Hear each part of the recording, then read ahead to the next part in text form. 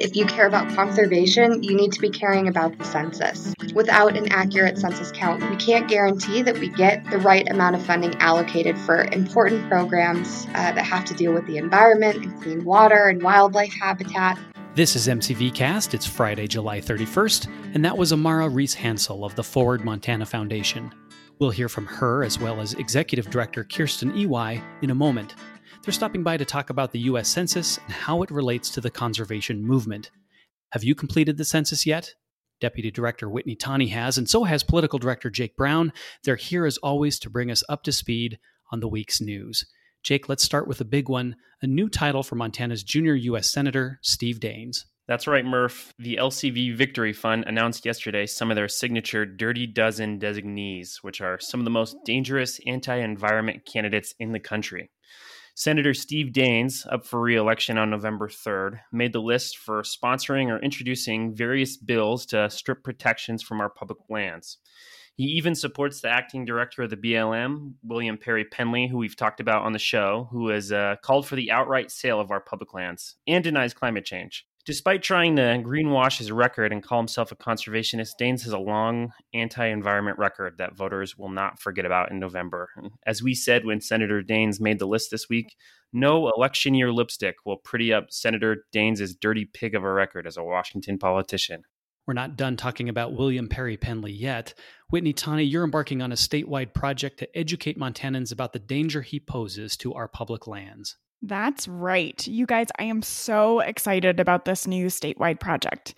In the coming weeks, you, our MCV members, will be receiving a mailer asking you to take action and donate to help us keep holding Senator Daines accountable for his support of William Perry Penley. Already, we put together an education memo and are hosting a new site to shed light on why Penley is wrong for the BLM and wrong for Montana. We know Penley is an advocate for selling off our public lands, an opponent of Montana's stream access law, an advocate for developing all the lands, his words, folks, not ours, a climate change denier, and completely conflict-ridden with a recusal list of over 17 pages long.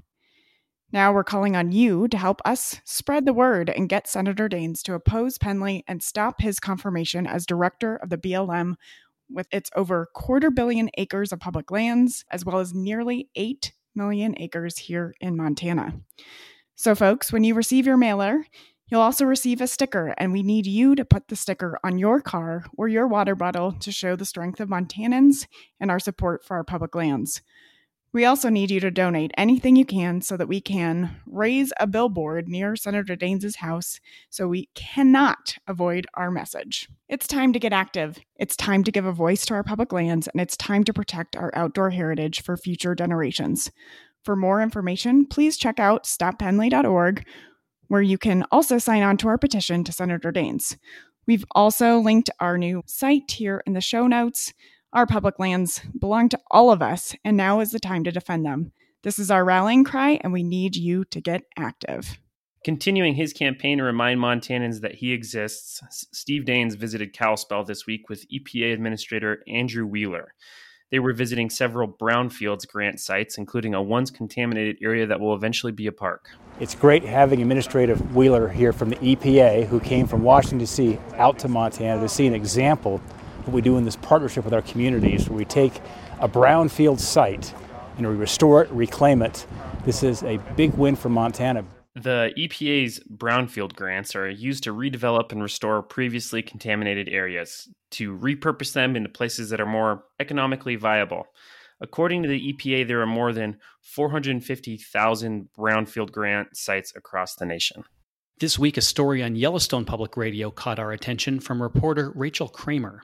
She noted that a report published by the ACLU this spring has a concerning statistic regarding Montana and marijuana. Black people in Montana are 10 times more likely to be arrested for possessing cannabis than white people. That means Montana tops the list of all 50 states when it comes to the racial disparity of marijuana-related arrests. S.K. Rossi is Director of Advocacy and Public Policy for ACLU Montana.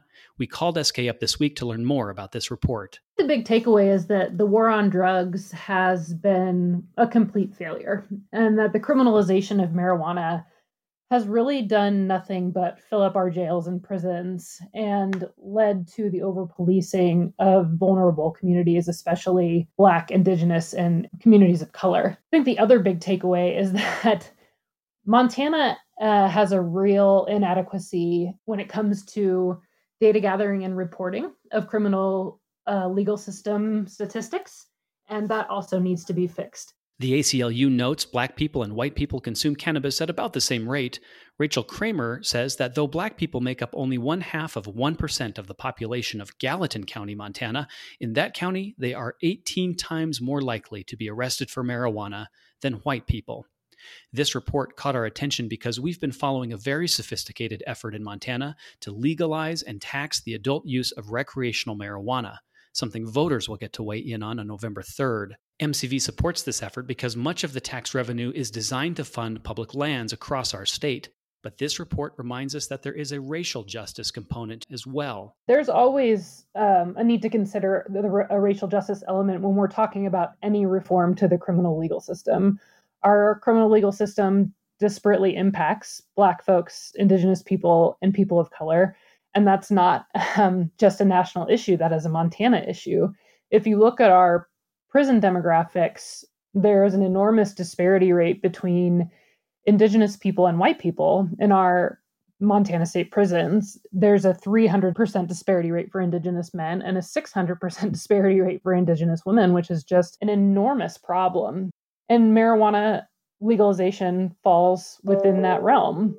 We have a link to the ACL's report in our show notes, and we invite you to check out Season 1, Episode 3 of MCV Cast. Our guests were the folks running the campaign to legalize recreational marijuana and to better fund our public lands. Jake, speaking of trouble with the law, you're tracking the campaign of Montana's lone congressman. Congressman Greg Gianforte, and Republican candidate for governor, has been accused of illegally coordinating with a political action committee to skirt campaign finance laws. By law, candidates running for office cannot work with or coordinate with PACs. The complaint against Gianforte alleges that he essentially controls what the PAC spends money on and that the two entities are coordinating with each other. If guilty, this can be a pretty serious fine for both Gianforte and the PACs. We'll keep you posted as we learn more. COVID-19 has presented numerous challenges and has especially dealt a tough hand for the 2020 census. In particular, responses from tribal nations in Montana range from 42.5% on the Flathead Reservation to 4.8% on the Northern Cheyenne Reservation. These low response rates of Montana's Native American and rural communities are concerning, so this August, census workers will begin visiting non-responsive households in person to take interview surveys. Overall, Montana's census response rate continues to lag, and that's where we want to bring in this week's guest.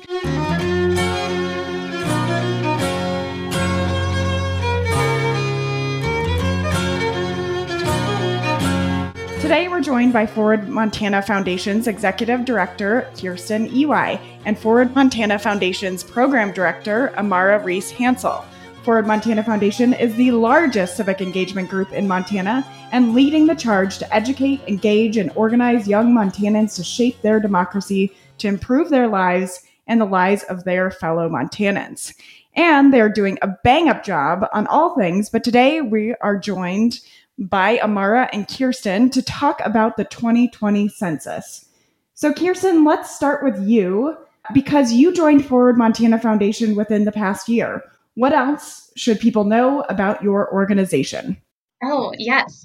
So I think our organization has been really influential in reshaping our state's electorate and getting thousands of young people across the state to vote and really giving them the tools and skills that they need to create the change in their communities. I think young people are so incredibly powerful, and given the opportunities, they can really do incredible things. That is awesome. And we believe in the power of our youth as well. So, ladies, why is the census so important? Yeah, so the census is super important. As we only do it every 10 years, we really get just a few chances to do it and to get it right. So Montana right now has some of the lowest self-response rates in the nation.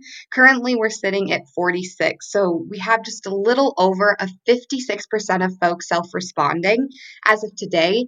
This is compared to the national average of about 62.3%.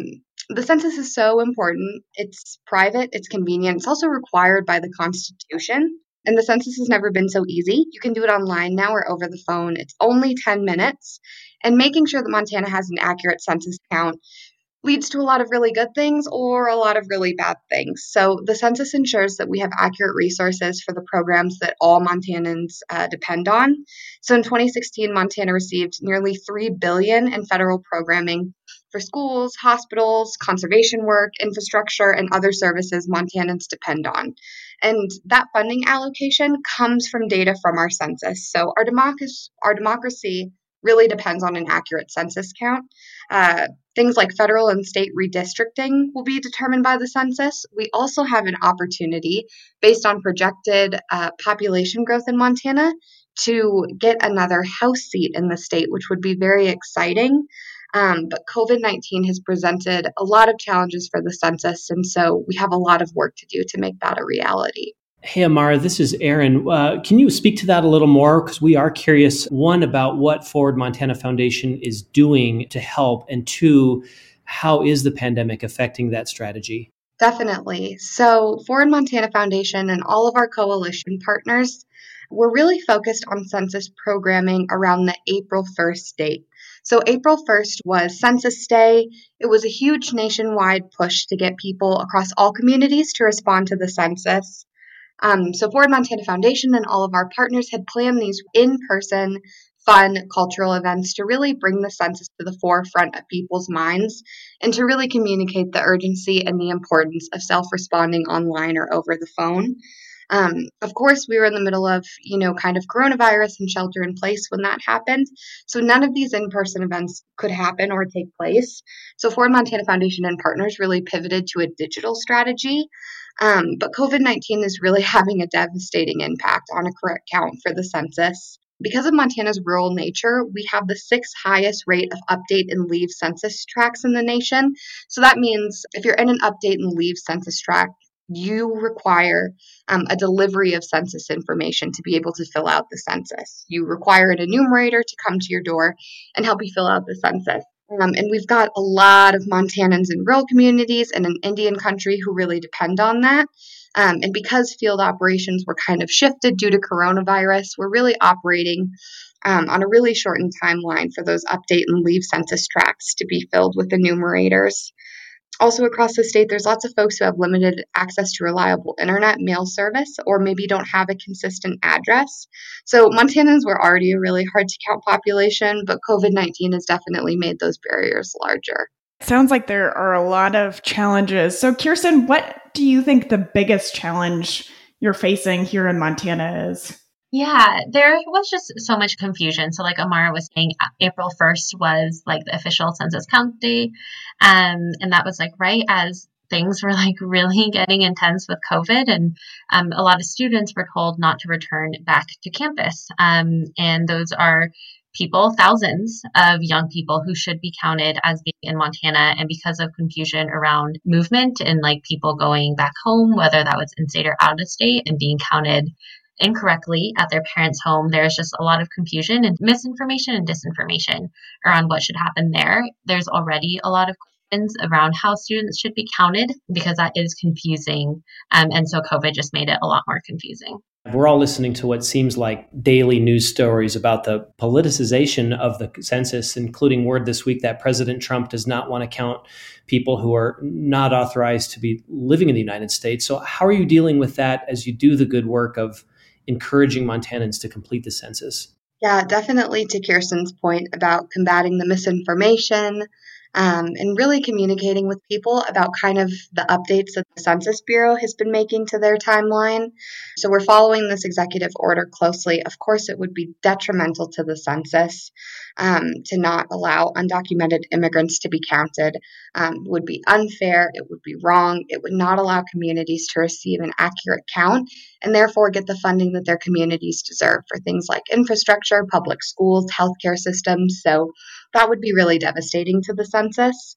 Some other points of confusion are the extended self-response deadline. So folks are now able to self-respond to the census through the end of October. This is really exciting news as coronavirus has presented so many hurdles to getting counted. Anything we can do to kind of lengthen out that timeline is really important. However, that being said, and this is especially important for young people, people need to get counted where they were living on April 1st. So the further we move away from that deadline, we run into additional hurdles for people to get accurately counted at their accurate location. At Forward Montana Foundation, we're worried about things like students moving and potentially not being able to reach all their roommates that they were living with in the spring, potentially not even remembering where they were on April 1st if they were kind of moving around that end of semester. So as that self-response deadline has been extended out, it's also coming with a number of additional hurdles. And I think the best thing that we can do and that other organizations on the ground can do is really be communicating some of those rapid response things to their constituencies as they come up.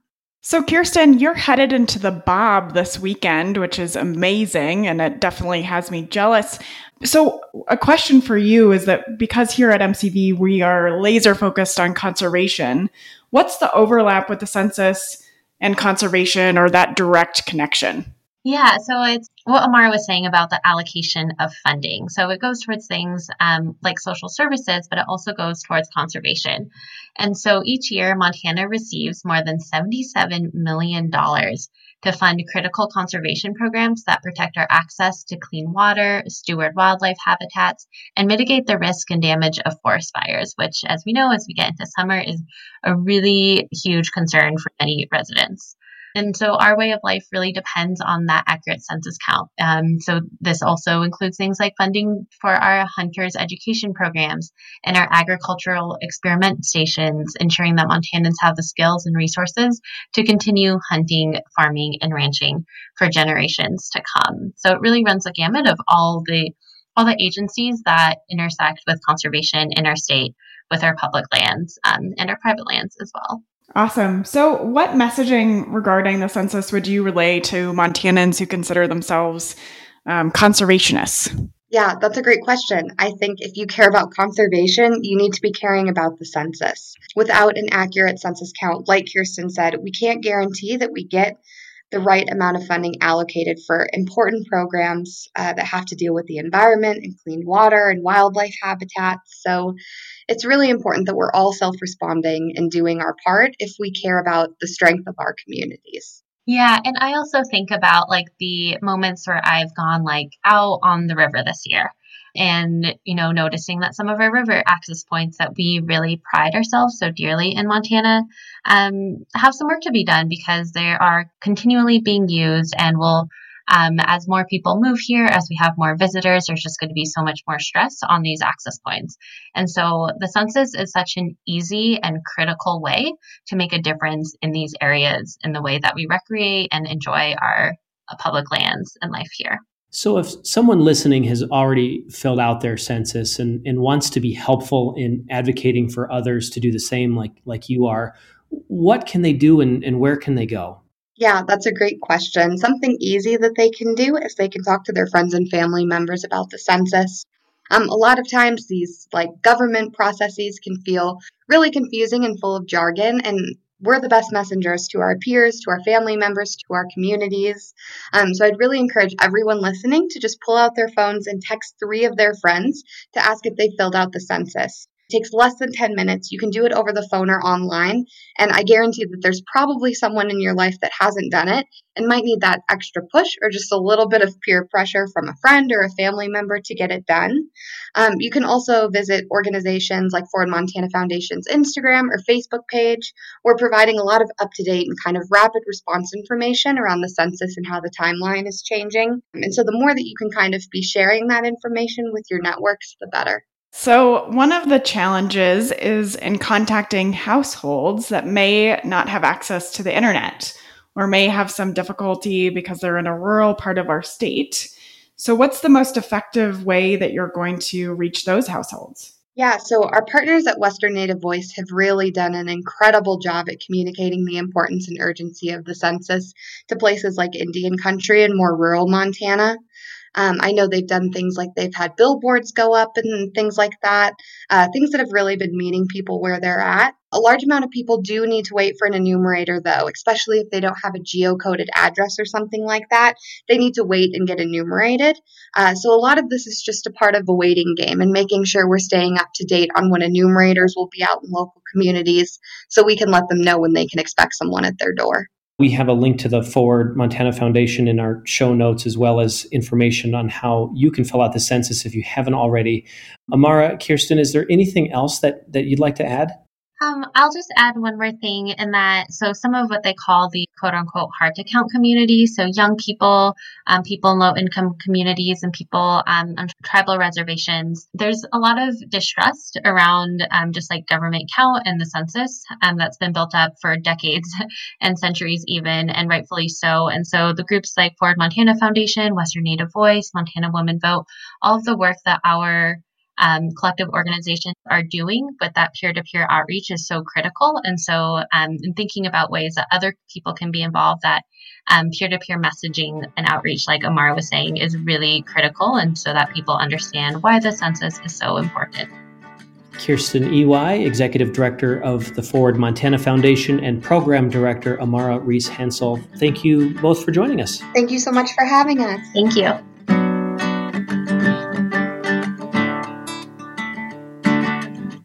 Here we should note that the views of our guests do not necessarily reflect the views of MCV, its members, or its board of directors. That said, all of us strongly encourage Montanans to do their part in completing the census because our climate, our environment, and our public lands are at stake. If you haven't done so yet, you can simply complete and mail back the paper questionnaire you received, or you can respond online at 2020census.gov or by phone at 844-330-2020. Jake Brown is keeping his eye on something else landing in Montana mailboxes this week. Jake, what's going on? Folks across the country have been receiving unsolicited packets of seeds from China. People from as many as 28 states have received nondescript packages in the mail with Chinese writing on them. The USDA said in a statement that there's no evidence that this is anything other than a brushing scam where people receive unsolicited items from a seller who then posts false customer reviews to boost business. The Montana Department of Agriculture issued a warning about the seeds. Here's what they had to say.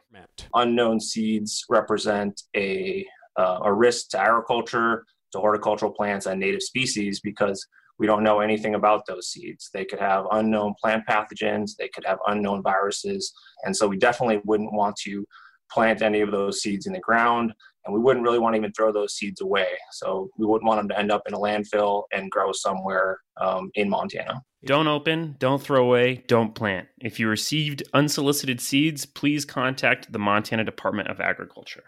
We expect President Trump to sign the long-awaited Great American Outdoors Act into law any day now.